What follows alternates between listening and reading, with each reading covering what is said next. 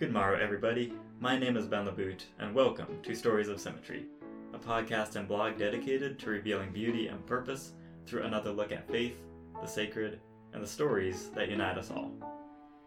Today, we are considering martialism, the qualities and culture of war, and for this episode specifically, the warrior. Joining us today is Jeff Lindsay, a Lutheran pastor of 24 years and a 7th Dan martial artist for 45 years. Depending on the audience, he is fairly addressed as pastor or master. For ease, I'll simply say Jeff. Thank you for joining us today. My pleasure. Thank you for having me, Ben. To keep us on track, here's the structure of our conversation today. We'll begin with introductions about Jeff, his denomination, and martial arts. Get to the heart of the matter asking, is self-defense okay? Dig deeper into Jeff as Pastor Lindsay and as Master Lindsay. Ask some tough questions about living the Christian life with these topics in mind. And finally, conclude with an open mic for Jeff to completely take the floor and share some words of wisdom. Without further ado, let's get started. A few icebreakers. Who is your favorite biblical character? And you can resort to one from the Old Testament and one from the New if you have to. That's a tough question. So many to choose from, so many good ones too, and interesting ones. Probably, and this will be Old Testament and New Testament, but probably for the Old Testament would be Jacob. And actually, my oldest son is named Jacob after him, more or less. But Jacob, and mostly because he is so human. He is definitely imperfect.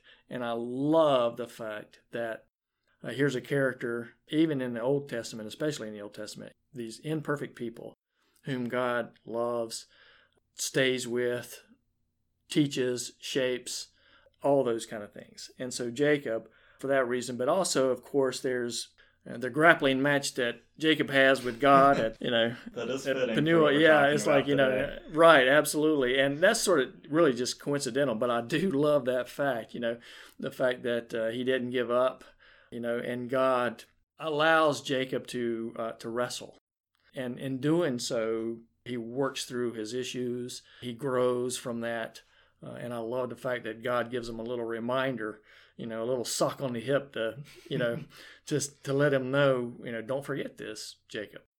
Don't forget this. And then for the New Testament, probably Peter for the same reason, because of he's so human. Peter is definitely a very flawed character, human, but one whom Jesus loves deeply and brings him along on the journey. So probably those two. I think of characters that are human. The Christmas bonus, Grace from Anger, just going back a few Christmases now, where I talk about Mary, an exceptional role model. But if we lift her out of the context of a human being and think of her as a demigod or something like that, which obviously Christian faith she's not, but we elevate her so highly that her actions stop being an example for us because they're intangible. Yeah, but if we think of her as another human being, a person like me, then I could use her as a role model. Yes, absolutely. So question on Jacob, and especially his match where he wrestles God and then he gets renamed to Israel. Yes. I've always wondered, after the renaming, why does he get referred to as Jacob throughout the Old Testament? Here's Jacob, I'm renaming you Israel, and then you hear Jacob and Israel. It feels like about half and half throughout the rest of the Bible. I don't know, but part of that might be that there's a real danger of you start talking about Israel, then you stop thinking about Jacob, and you start thinking about the nation. Of course, it's all in context and so forth, but without going back and asking the writers, which that's impossible to do, it's probably for reference. It may even be just good writing, just to remind the reader who they're talking about. More significant at that, though, is just the fact, Saul and Paul and anybody who's had a name change, it's just a reminder that something significant has changed. And that's really what that's all about. And next icebreaker, what is your favorite move in all martial arts? So it could be offensive, defensive, something you can do, something you can't do. Yeah. But it should be a real move, not like a Mortal Kombat kind of flying through the air. Well, I'll tell you, probably my favorite because it's easy to do. It's a great technique, is called Paksai, something that Bruce Lee used a lot. In fact, it was so effective that it was one of those things where he didn't teach everybody that. He only taught certain people. And it's basically a slap block is what it is. It's using, if you're going to punch with, let's say, your right hand, your left hand comes and literally slaps the raised hand of your opponent down out of the way. You're covered up, you got your hands up, but then the rear hand knocks that defense down, exposing a target, and then almost simultaneously comes a back fist or a punch or whatever. Back fist works really well with that. So you're basically knocking the defense out of the way, and then you're able to strike. It's a simple technique, but extremely effective. Backside, so use the non-dominant or the non-striking arm to remove the other person's blocking, and then that opens them up for your strike. Exactly. But let me tell you, there's another technique I wanted to share with you that I used to could, right? But I can't anymore. They're called white crane sweeps. You're low to the ground and you've got your leg extended and you're moving in a circular motion and sweeping the feet of your opponent, if you will. There's a forward and a reverse, and kind of a signature technique for me. I was pretty good at that. Not everybody could do it, but I got short legs and that makes it easy. Kind of thing. But I can't do it anymore. But it's a really cool technique, and you don't see it very often. Not a lot of people can do that. The other half of your life, being a pastor, there's a lot of Christian denominations, and it can be hard for the average person to describe what's actually different between each one. What is Lutheranism in a quick nutshell? Which might not be a fair question, but I'll ask you to try. Good question. So Lutheran was born out of the Protestant Reformation led by Martin Luther. That's where the name Lutheran comes from. Martin Luther, early 1500s, stood up against the church that at the time was definitely not emphasizing Jesus, hardly even knew Jesus anymore, who Jesus was. And Martin Luther protested, if you will, stood up and said, hey, we've got to make some changes. And rather than listening to him, they kicked him out of the church. And he said, well, we don't have to have one church body. We can have more than one. That birthed, if you will, Protestant churches, starting with the Lutheran Church. Soon after that, there were the Anglican Church and other denominations that popped out of that. But for Luther, what was really important is grace. He struggled with not being good enough, not being pure enough, if you will, not being righteous enough, all those kind of things. He self-examined himself to the point where he almost drove himself and other people crazy because he was tormented by the fact that he would never, ever be good enough to follow Jesus. And then he read Galatians and Romans, and out of that realized that, it's not about that. It's like he'll never be good enough. And that's the whole point, is God loves us anyway. And that's what we call grace. And so for him, it's an understanding of grace. It's like, absolutely, we're not worthy, but absolutely we're loved beyond measure because of what God has done through Jesus. And that's how we know, is because of Jesus, how much God loves us. So for the doctrine, if you will, for Lutheran faith, it's justified by grace through faith, basically in a nutshell. It's all about grace and the gift of faith that we have. It's not earning your way in any way. It's not doing enough of this or enough of that or doing this or doing that. It's understanding Jesus on the cross. It's God with us. It's God willing to die for us. It's God who refuses to give up on us, will never abandon us. Again, that's grace. Did you grow up Lutheran or are you a convert? I'm a convert. We were in and out of Baptist churches, which I learned a lot from. And I learned a lot from a lady who was Presbyterian, I believe. But I had a lot of questions, about a God who loves us that much, but then would torment us, forever. And the legalism and the works righteousness and all that kind of stuff that would sometimes come into play. And then started dating a girl in high school, went to the Lutheran church for the first time with her. And I was just kind of blown away. It was something I had never experienced before. And, the preaching was completely different. And again, what I heard was grace. What I heard was all the things that I said before about, a God being with us and loving us, and kind of became a Lutheran soon thereafter. And been one ever since. And been one ever since, that's right. So the title pastor, I understand. Can you explain the title master in martial arts? So, and is that specific to the arts you do? And then also the seventh dan. Talk to me like I have no idea. Sure. Well, the term master, there are titles, if you will, with any kind of structured organization. Belts are all about just way of organizing students and organizing where, teachers and so forth, and what level of experience they have, what level of proficiency they have, and that kind of thing. So the term master is it's a recognition that an individual has reached a point where they're proficient in their knowledge and they're proficient in their skill level and in their teaching ability. But it's just a way of recognizing somebody's achievement in that kind of way. It's all subjective. What belt would you be? So, or are you? Yeah, so I'm seventh dan. So dan ranks are black belts. So when somebody says I'm a first dan, second dan, that means they're first degree black belt, second degree black belt, and that kind of thing. Typically, the master level, depending on what art you're in, is either fourth or fifth dan. The other thing about that is, so from there on out, sixth, seventh, eighth, ninth, whatever, it's not so much about how much you know anymore or what you can do. It's about your contribution to the art. Now, are you giving back to the arts? Teaching? Are you developing something that's going to be helpful? Are you mentoring people? Some way of giving back. So which arts do you do? My first art, I was 10 years old.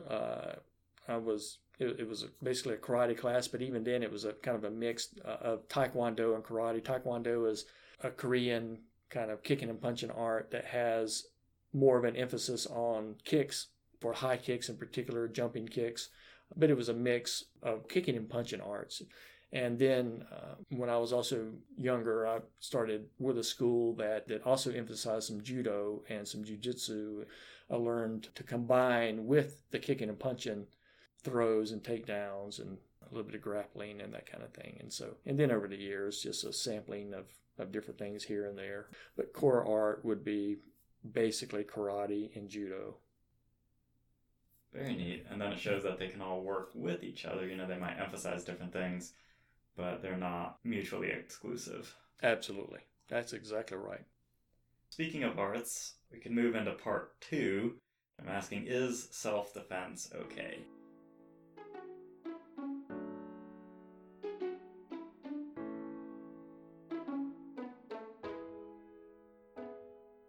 Is self-defense okay?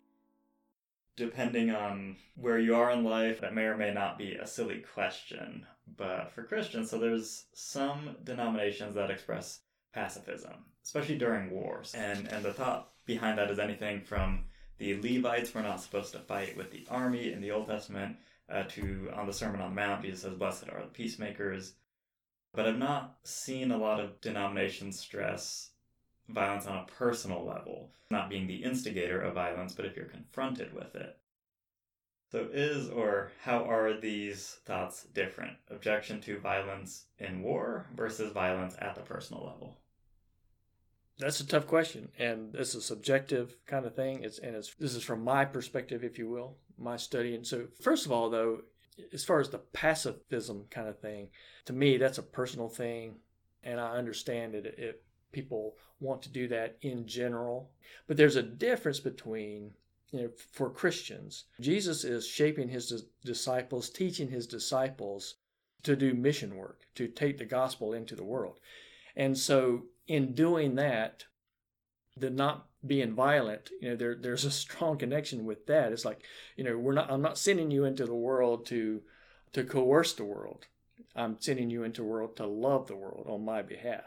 You've got to ask yourself, okay, am I loving the world? If you're loving the world, you're not attacking the world, you're not fighting the world, you're not hurting the world, right? All those kind of things. And when we say the world, we mean anybody in it. There's a difference between being attacked or being persecuted for Jesus' sake and just being randomly attacked for your money or just for somebody's angry at you or whatever reason, There's definitely a difference there.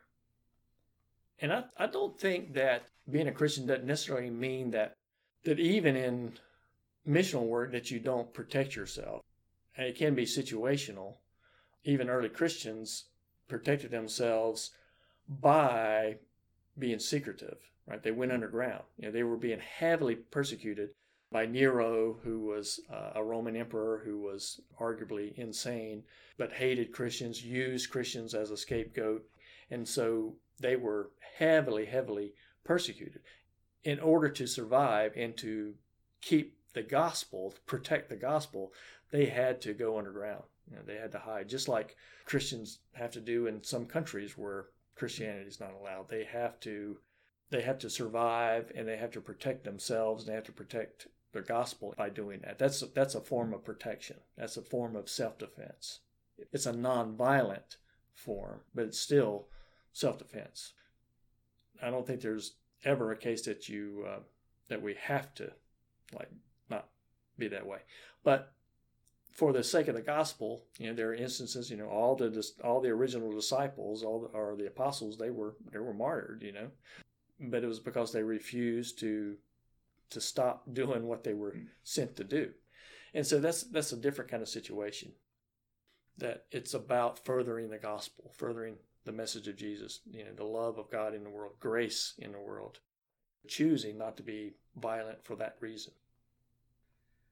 Verses that talk about nonviolence, and these could supposedly argue against self-defense. Are these injunctions against learning or practicing self-defense? If they are, why? We could go all at once or one at a time. Which do you want? We do one at a time. First one is from Exodus chapter 20, one of the places the Ten Commandments are found. You might recognize this. Do not murder, sometimes translated do not kill. Yeah, absolutely. And that's important. But here's a caveat for all scripture, right? First of all, anytime we pull things out of context, it can become self-serving. We pull these out so that I can prove my point to say, see, it says right here, you shouldn't do this, and so forth. This particular text, if you think about it, the Ten Commandments, so they were given to the Israelites when they were in the wilderness. It was about keeping community. In order for them to survive in the wilderness for an extended amount of time, 40 years, they're going to have to learn to live with one another. They're going to learn how to take care of one another, which is pretty good lessons for us in general. It's a matter of learning to live in community, which, if you think about it, is what God was trying to get them to do, is to learn how to do that, to grow in community. Here are some rules you need to pay attention to as we do this. So really, that's what that was about. Again, what we try to avoid is legalism, what we call legalism, because that's a trap that will always come back to bite you. You have to do it this way because it says it right here, and then there's always contradictions, there's always exceptions, there's always this. So it's about learning how to live together in community. And that makes sense why they're so simple sounding, right? Don't steal, don't kill. You're going to destroy relationships when you do those things. And you know what? You need each other. We have a hard time with it. We have a hard time because everybody wants to know, well, what's the consequence? Well, what if I do kill somebody? It's like, just don't do it. It's about caring for one another. It's not about what's going to happen to me if I do. It's the underlying question is, what can I get away with? And that's not the whole point. The whole point is learning to live in community, which more and more I think we have a hard time doing, because we don't get the bigger picture. Yeah, that underlying question of what can I get away with seems to have happened in the Old Testament as well, because, right, there are the Ten Commandments, but there's also over 600 more specific commandments, which seem to address lots of those. Yeah. Depending on how you translate Exodus 20:13, do not murder, do not kill. Right there, murder or kill are very different things from a legal sense. And in the U.S., we could break down from manslaughter to actual murder and all these things, whether or not it was intentional. If it was intentional, how long were you thinking about it? And those are addressed later on in Exodus and the rest of the Torah. Where, let's talk about murder now. Let's talk about manslaughter. The law does a couple things. One, it becomes self-serving, meaning that the people who make the laws tend to kind of make laws that benefit them, oddly enough, go figure. And then the other thing is that it dumbs us down. It's like, okay, am I inside the line or outside the line? Am I skirting the issue? Whereas God is trying to teach us to love one another. And love is far beyond a basic law. It's like if you love one another, you're not going to kill each other. You're going to want the best for each other. And that brings us back to Jesus, right? Saying that the whole law boils down to two things. They're simple. They might not be easy, but love God, love other people. And if you do that, the Ten Commandments are encompassed. All the rest of it's encompassed. This comes from the Federalist Papers. If men were angels, you wouldn't need government. Well, an interesting story, though, kind of back to what we're talking about. As far as self-defense goes and loving people and so forth, there's a story that was in the news not long ago where an older lady, now, a little old lady kind of thing, somebody broke into her house and she defended herself, overcame the attacker, and then asked, why do you do this or whatever? And he said, I'm hungry. And so what did she do? She fed him. And this is a true story. This is not some kind of teaching kind of thing. This is literally happened just a few weeks ago. She overcame the guy, and then when he said he was hungry, that's why he broke in. She fed him. That's loving your neighbor. To me, that sums it all up right there. Absolutely, you defend yourself, but you don't stop loving. And it's worth noting with self-defense and martial arts, and the title of this episode, Martialism, the noun form, comes from Mars, who was the Roman god of war. So martial arts are used in war and by a lot of militaries, but that's not why a lot of people learn them. There are martial arts that should be thought of probably as a sport, and then there are others that are self-defense, but unless there's a rogue school out there, the philosophy of any of the arts is not to go kill people or even hurt them if you don't have to. It's just to remove the threat from yourself. Yes. Yeah. The next verse, and this comes from the Sermon on the Mount, this is in Matthew 5. This is Jesus speaking. He says, "You have heard it said, eye for eye, tooth for tooth, but I tell you, do not resist an evil person. If anyone slaps you on the right cheek, turn to him the other cheek also. And if anyone wants to sue you and take your shirt, hand over your coat as well. If anyone forces you to go 1 mile, go 2. Give to whoever asks you, and do not turn away from the one who wants to borrow from you." Matthew is a very interesting gospel, and to be honest, it's probably my favorite gospel. But it's hard. It's hard because Matthew uses a lot of literary devices. I think that's why I really like him so much, because he uses hyperbole, he uses exaggeration. He makes it black and white to prove his point. And so you have some very stark passages.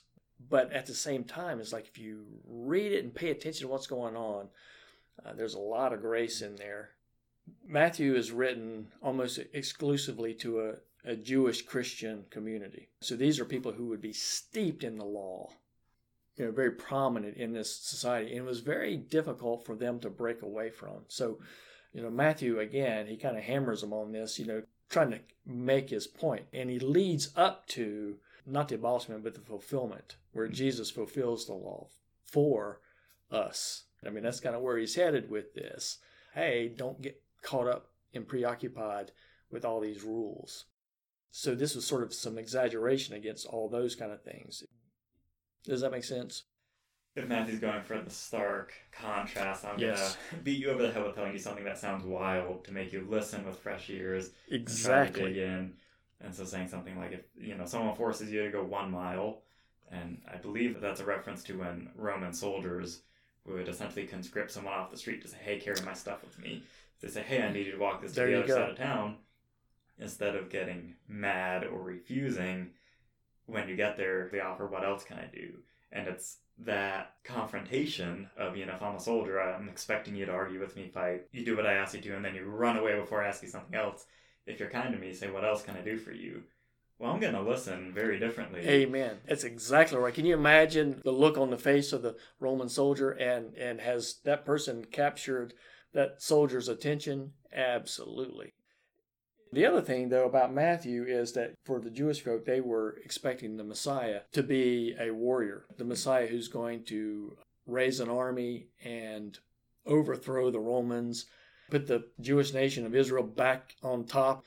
That was the expectation. And then Jesus comes and says, that's not how we do things, and shows us who God is through his actions and through what he teaches. Luke 22, Jesus asked them, when I sent you out without a purse or bag or sandals, did you lack anything? Nothing, they answered, so they didn't lack.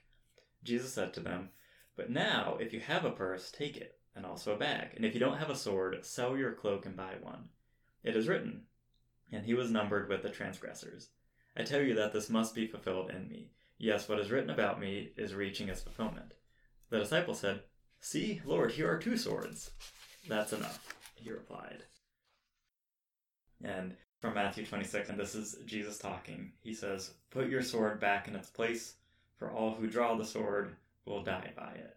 This was in the Garden of Gethsemane. Soldiers come to take Jesus away, and a disciple cuts off the ear of one of the people that's there. Mm-hmm. So they're coming to take Jesus. This disciple starts fighting back. Jesus says, put your sword back. If you draw the sword, you'll die by the sword. The passage before that where Jesus almost contradicts himself and says, before I told you to not take with you sword or 2 tunics or money or anything, right? He sent them out to learn about faith, basically, to go with nothing but their faith. But then he comes and says, all right, now it's time to take stuff with you. And that explains kind of why there are disciples who has a sword in the garden, right, to begin with. And I think part of that reason that passage is even there, the previous passage about now it's time to take a sword with you, and it's time to take your purse and extra coat and all that kind of stuff.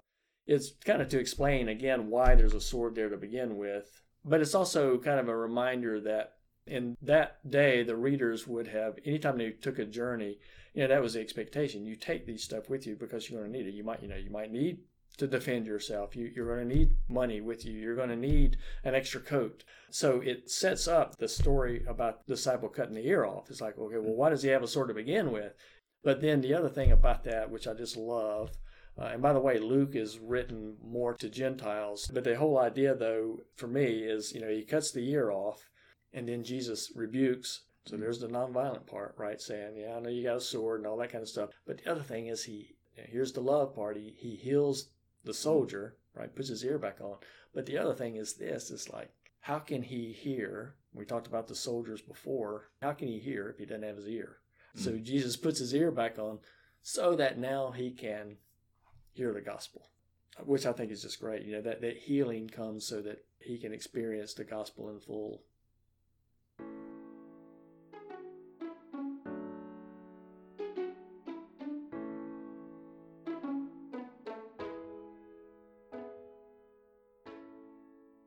Before we turn the mics on, you answered a question I had, which was which came first, Jeff the pastor or the martial artist? I like to think with my background in math and physics, 45 is greater than 25. So you've been a martial artist for longer. Right. But that said, have you ever felt that they're in conflict at all? In seminary, when we were really digging deep into scripture and kind of like what we're doing now and thinking about it. As a matter of fact, I think I even asked a professor about that. And the professor's answer was, well, it's a discipline. It's a discipline. And I'm like, okay, that makes sense. I think the distinction that I'm able to make now is, again, understanding, all right, is this about mission work in general? The work that I do as a pastor and as a follower of Jesus, my prayer and my hope and my efforts are to make the world a better place with the gospel, to love the world where I can, to believe wholeheartedly that everything Jesus was about is extremely important, and how we convey that with one another, and how we display that and how we share that. That said, though, there's nothing wrong with being able to defend yourself. In fact, you could say this, the better martial artist I am, the more control, maybe I won't hurt the person who's attacking me, or matter of fact, maybe I can alleviate this without violence, but with confidence that I can defend myself if I need to. And so just because you have the knowledge, you don't need to use it. And part of being a competent martial artist is recognizing situations that you can avoid instead of finding yourself in them all of a sudden.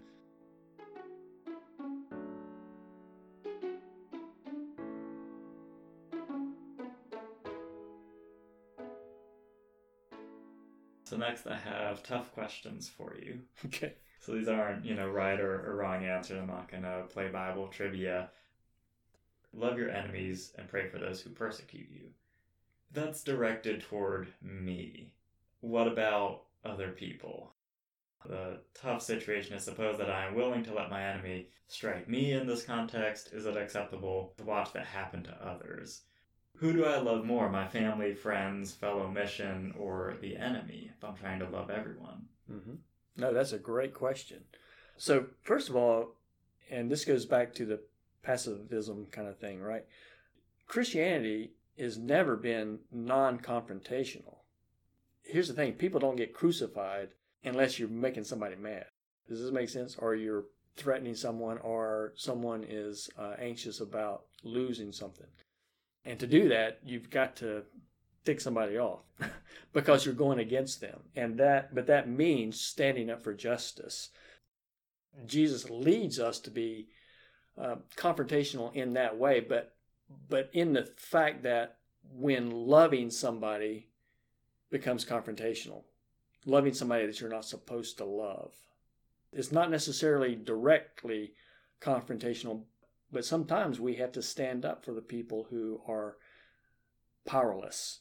We stand up for people who are marginalized. We stand up for people who are being persecuted or taken advantage of. In doing so, that could put us in danger. Never has Christianity been, leave me alone, I'm just going to come and mind my own business. Going back to all of kind of what you were asking, it's really about following Jesus. What is Jesus leading us to do? And it's standing up, it's loving for the people who are not being loved. Often the law is against that because laws benefit some people, usually, and not others. When it's not universal, then there's a problem. If you think about it, that's why Jesus came in the first place, right? If you read the Bible and read the Gospels earnestly and carefully and pay attention, Jesus is going to all the people whom the Pharisees said were untouchable, who said were unclean, who said you're not supposed to have anything to do with. And Jesus walked right through those laws and customs and cared for them, loved them, and said, absolutely, God loves you and you're just as worthy and you're justified and all those kind of things. And that kind of action and that kind of, work, if you will, can really upset the apple cart, but that's what we're called to do. Not being violent, you're not trying to overthrow anybody, you're just doing what you were told not to do for the sake of the gospel. That's a theme I've seen throughout the whole Bible, starting way back in the Old Testament, is the idea of standing up for the people that aren't receiving justice, right? Yes. So stand against injustice. And it's almost always against power. Those in power rarely are looking out for those kind of people. They're looking out for themselves. They're looking out for or finding ways that will benefit them, ways that are self-serving, ways that will increase their power, which is exactly the dynamic between the Pharisees and Jesus.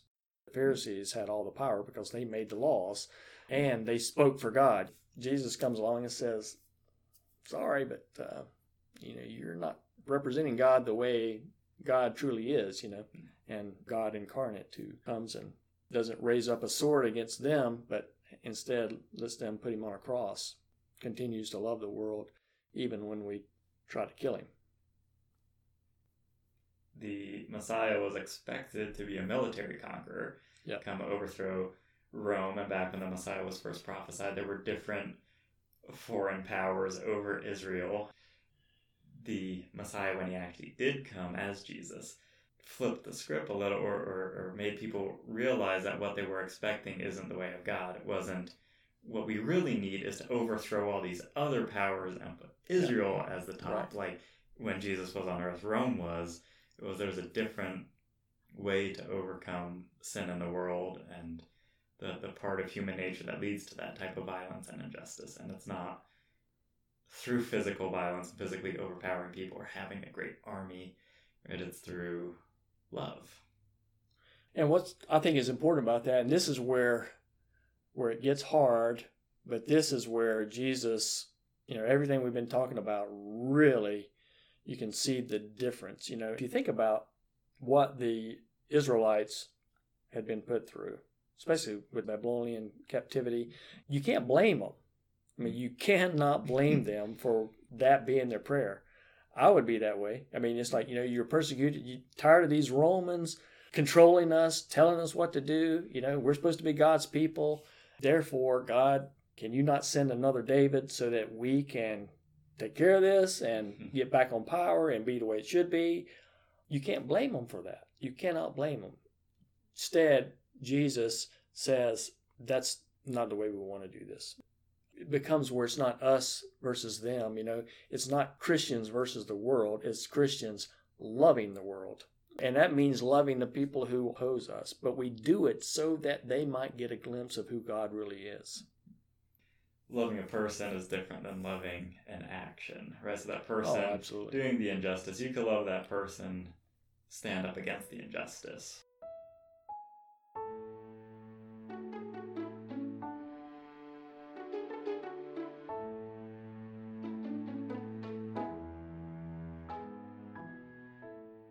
The next part I want to do, I called it open mic, and this isn't meant to be a bad thing. It's meant to be if you want it. It could be as short or long as you desire. No, I appreciate that very much. Just a couple of short things. One is, it is so crucial that we really get a grasp of what the gospel is about, what Jesus is about. There's so many people who call themselves Christians that are so far away from representing Jesus truly. It's almost opposite. People appropriate all kind of things. They basically reinterpret what the gospel is in a way that doesn't resemble the gospel in any kind of way. It's so important that we study, that we wrestle with, there you go, with martial arts, that we try to grasp who Jesus really is so that we may follow the true Jesus and not what somebody says that this is what Christianity is or should be, or this is how we should be. And violence is not a part of that. It just isn't. Jesus was never violent. And again, Jesus' command was love one another. It's crucial that we understand, again, who Jesus really is and what Jesus means for the world. But that does mean asking good questions. And there are leaders who say, you're not allowed to ask questions. You're not allowed to explore. You're not allowed to wonder, this is right and this is wrong. Under that kind of leadership, we'll never know who Jesus really is. Back to Martin Luther. Hardly nobody, even the priests of the time, read the Bible. He went and dug the Bibles out and started reading them and said, oh, wait a minute. So, the church had become, they repeated rhetoric, but they didn't really study Jesus and therefore weren't really following Jesus. So it's crucial that we strive to do that and understand what Jesus was about. And that goes back to many of the things we said already in this conversation about that. And the other thing is to understand that in the world today, anxiety is at an all-time high. Anxiety is when, from past trauma, our bodies they go into what's called fight or flight mode. We use a small part of our brain when we're anxious, meaning we don't reason, we don't use the higher functioning parts of our brain. It's hard to love the world. It's hard to love others when you're in fight or flight mode. When we're anxious, we're not using reason. We're definitely not thinking about loving the world. We're thinking about protecting ourselves because we think of the world as completely hostile.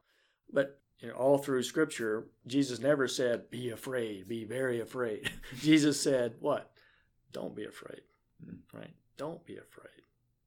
And so learning and training ourselves to not be anxious, and there's a lot of ways to do that through meditation, certainly through prayer, through mindfulness, where we learn to not worry about what's in the past and worry about what's going to happen in the future, but we focus on what's happening right now, what's going on between the people around us right now, where we are, not being anxious about it, being calm and understanding that God is with us.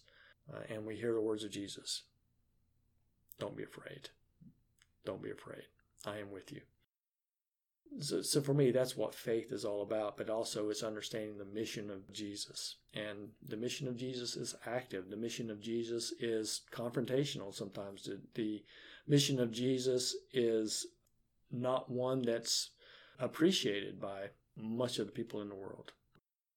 It's not an easy venture. It's not an easy thing, but yet we're called to do that. It's what Luther called grace and response.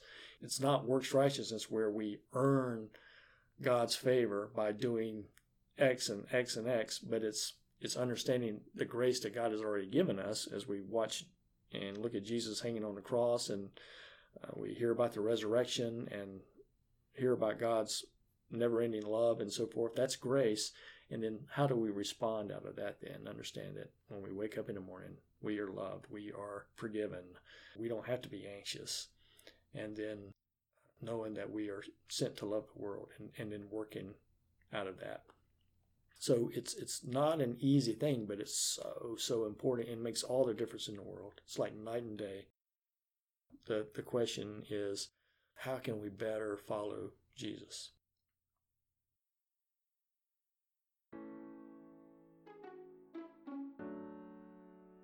Thank you once again, Jeff, for your wisdom, insights, and your company today. It's been a pleasure to wrestle through martialism with you. It's been my pleasure. Thank you for having me. Of course. And to the listeners, thank you for joining Stories of Symmetry. Today's episode was a special bonus with guest pastor/master Jeff Lindsay. Stories of Symmetry is between seasons right now, but you can keep updated with the latest blogs, episodes, and other news by visiting storiesofsymmetry.com and following @StoriesOfSymmetry on Facebook or Instagram. As you do, please share Stories of Symmetry with the people in your life, either face-to-face or through shares, likes, and reviews. These small favors are immensely appreciated and help us get discovered by more people. Until next time, go with God, go in peace.